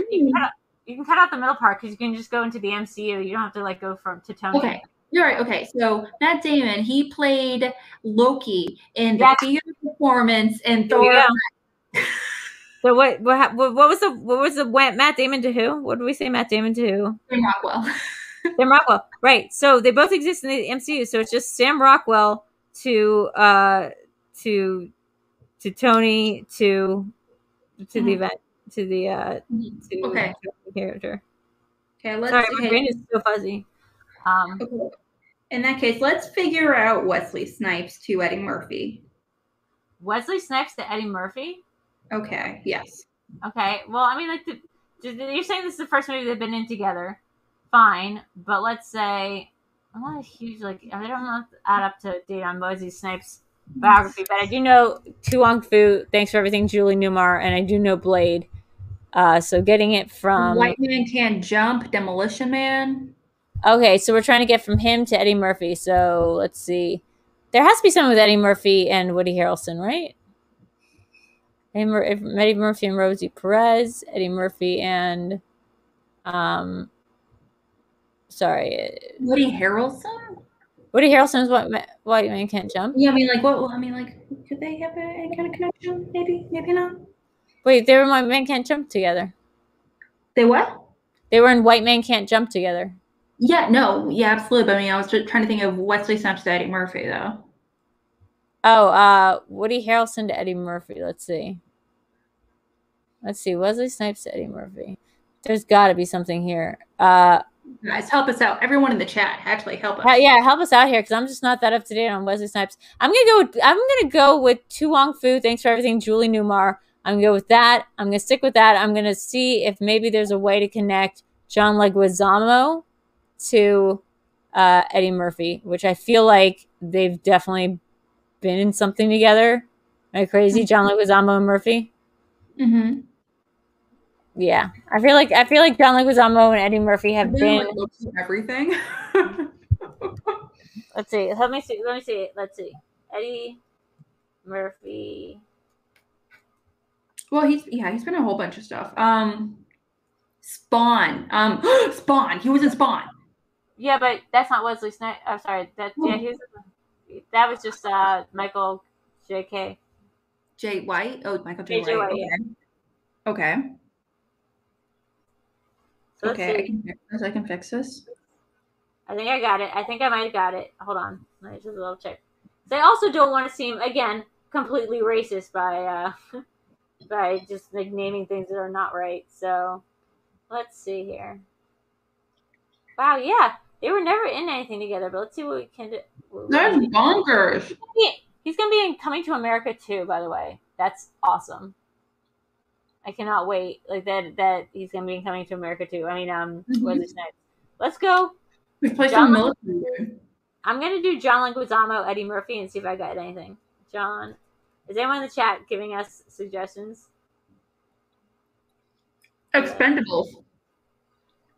Wait, Expendables? Mm-hmm. Was Wesley Snipes in the Expendables? He wasn't in the.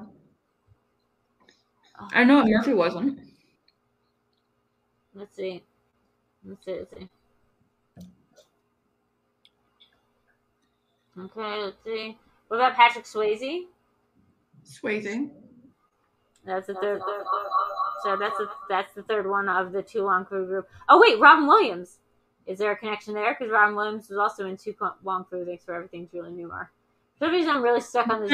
3, supposedly. Guys, this is making for great content while we Google, so somebody better figure this out quick.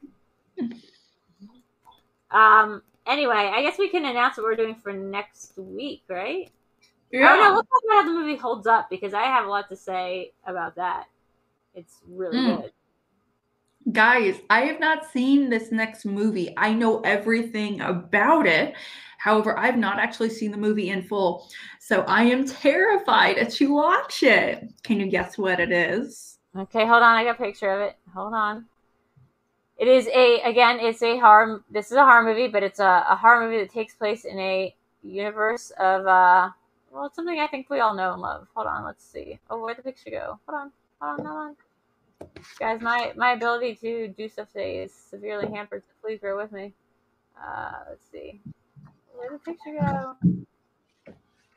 Okay, let's see. I'll have to find a new picture, apparently, so hold on one second. Alex, I want you to tell us a little bit about your, without naming the movie, what sort of predisposition do you have that made you not see it? I had every intention to see this movie when it was released in theaters. However, I found out everything about it beforehand, and I was like, I guess there's no point now. And now I feel like, oh, there it is. Arnie Wait, is... he did it. Wesley in Expendables 3 with Arnold with True Lies with Jamie Lee Curtis, and Jamie in Trading Places with Eddie Murphy. Well done. Now that's... Well done. Yeah, I didn't think, Eric, do you have this game? Do you? I'm still... Oh, Eric's just really good at movie stuff. I feel like there's also an easier one too if I remember more as the Snipes roles, but I just don't. So here's the movie we're going to be doing next week. As I want to publicly shame Alex when when I show you the movie that we're going to be watching because she hasn't seen it yet, and I want us all go shame. Into the new tab. There we go. Hold on. Shame. No shame here. Oh. You're not going to shame. No shame. I'm not gonna shame you. Let's see. Open it into a new tab. Okay, here we go. So here's what we're watching for next week, guys. Are you ready? This is a movie Alex has not seen. For the love of God, she has not seen this movie. Let's see. Making it bigger, full screen. She has not seen.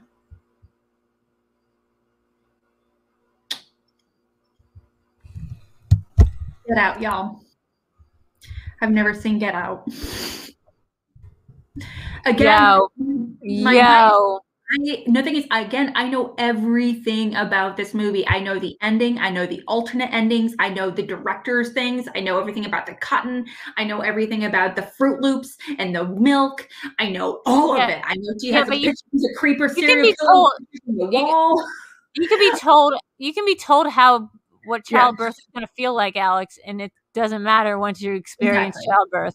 Yeah, so you know a lot of shit about it. That's why that's my big bias going into it. The thing is, that's why I haven't seen this, because I was like, it's kind of like Seven. That's the reason why I haven't seen the movie Seven.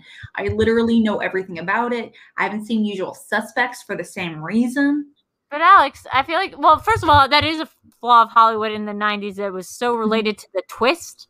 Like everything was so hinged on those like Fincher, like and to a lesser extent Nolan twists of like, or Shyamalan, M. Night Shyamalan, where it's like, oh, the thing that's the twist, and once you know the twist, the movie's ruined. Whereas Get Out, I don't think it doesn't ruin the movie just because you know like the ending. Like the movie's about the ambiance of it and the atmosphere of it. And it's a brilliant film, truly great social commentary, perfect for these times.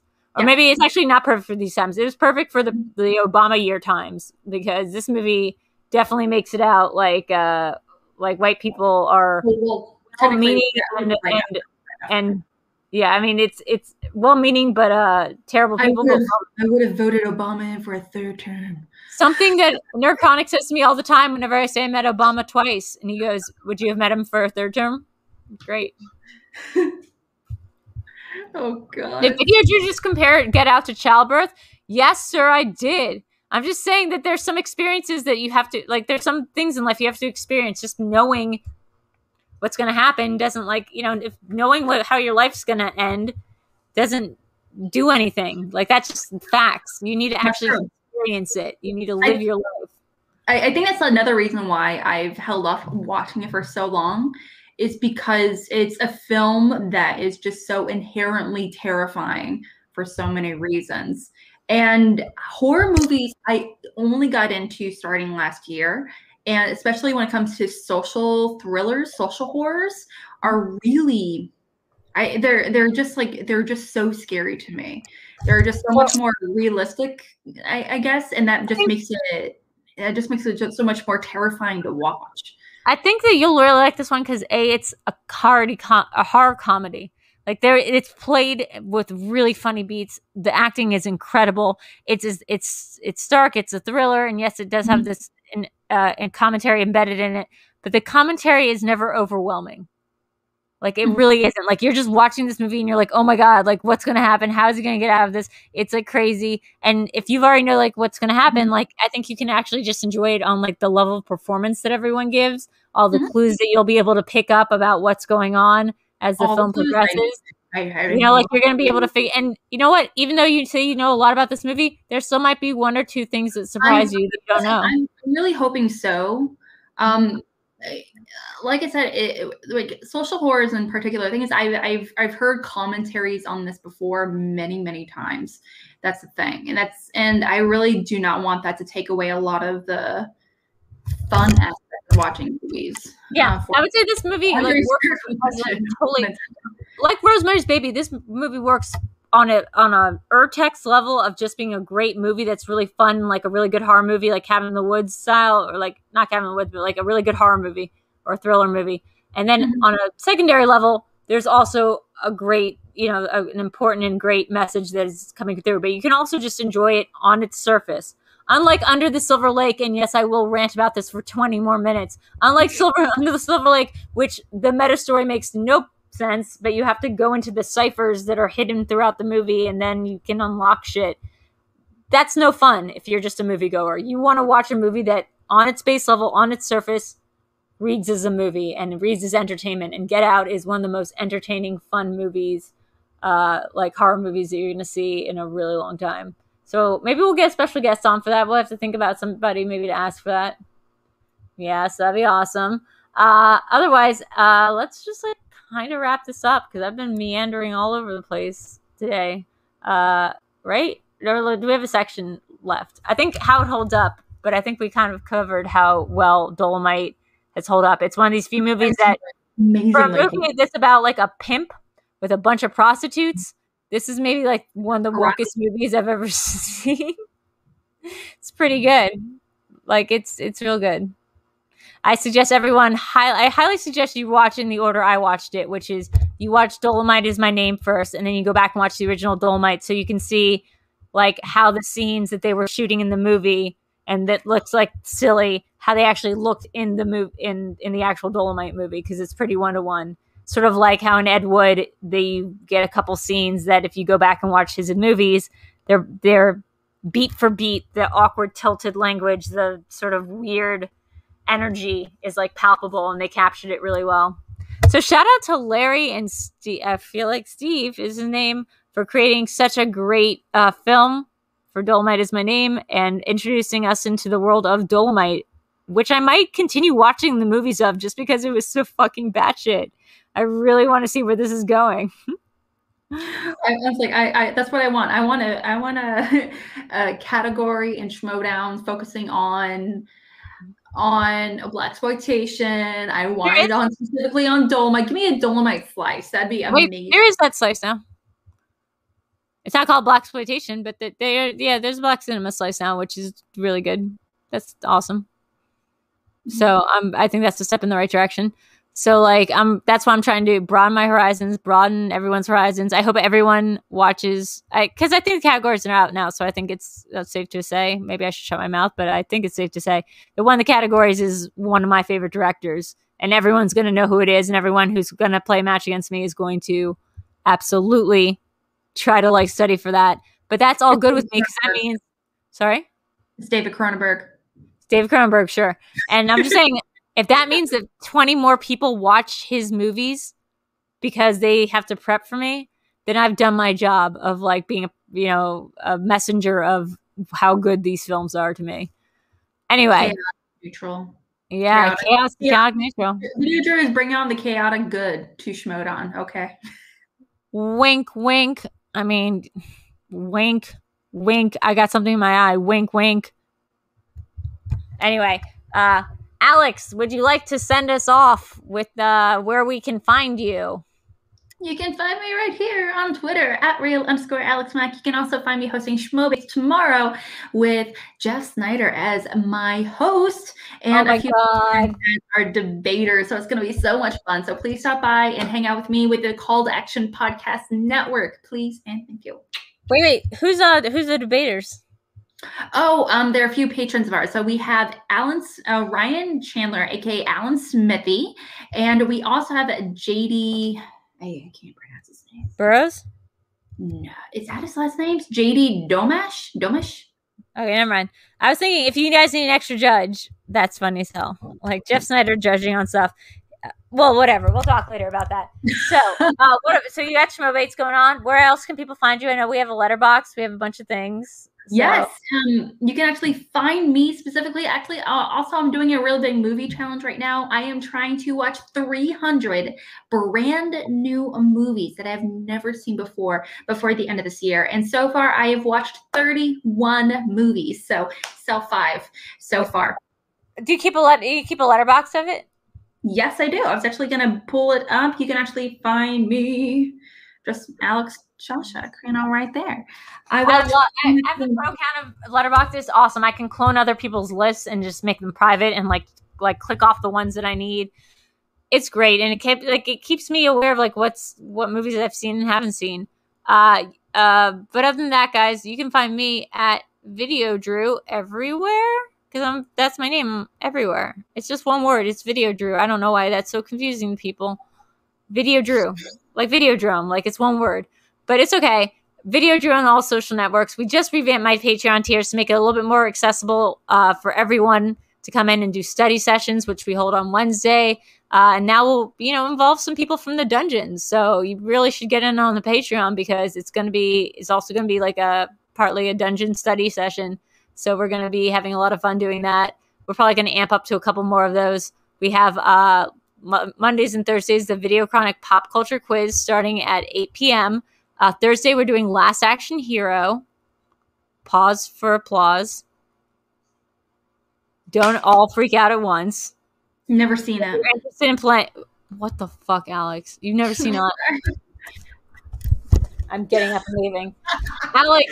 Alex, I know I don't get a choice because I just picked Get Out, but can I just, as a supplementary thing, say, please watch Last Action Hero tomorrow? Please? How about we save it for, when we can dedicate a week to it? Well, the thing is, I don't think it's worth a week's worth of interpretation. I just think it's one of those classic movies that they probably are going to ask about a lot in Schmodown, and it's so good. Last Action, I haven't seen that movie. I haven't seen Big Trouble Little China. I haven't seen... a whole bunch of stuff. I haven't seen that other John Carpenter movie where it's Call Me Saint. But it's what? From New York, Escape from LA. I haven't seen either one of those. Oh, I just saw those recently. But guys, if you want us to review a show or a movie that one or both of us haven't seen, you can check out our Letterboxd Cinema Bias account to see we have lists of movies we haven't seen. And also you can just sign up for the Patreon. One of the tiers is you get to pick a movie for me and Alex to watch and come on and talk about it with us. No matter what the movie is, as long as one or both of us haven't seen it, it's up for grabs. And please help us fill in our blind spots because I know, for myself at least, I have many. Because I would never found Dolomite otherwise. It's so delightful. What a funny fucking franchise. I love it. So, other than that, guys, thank you so much for hanging around. I feel like I'm missing something, but I'm also feeling lightheaded, so maybe I'm not. Let's see. Why is Weston saying uh-oh? Don't forget to hit the like and subscribe button. What did I do? Oh, I think that's it. I think that's it, honestly. Oh, sorry. He just said, uh-oh. I don't like it when people say just reaction to my movie mention? Oh, okay, gotcha. Okay, also, guys, so so Tuesdays we do Cinema Bias. Wednesday's study session. Thursday's the pop culture quiz. Fridays and Saturdays, we kind of have off right now, so I'm usually on Twitch. And Sundays is Live in the Dark with Video Drew at 9 p.m. We're having Mara Knopic from the dungeon on Live in the Dark with Video Drew, which is my weekly kayfabe sort of Between Two Ferns meets Space Ghost Coast to Coast talk show from the weird world of Video Drew. So really, guys, it's the best time ever to sign up for the Patreon. I'm really trying to make this community happen because you guys are the best, and I've been sort of not working that hard on it last year. I want to really focus on it this year. So want to hear from you guys. Excited. Love you, Alex. I will see you next week, if not sooner. And yeah, say goodnight, Gracie. Good night, Gracie.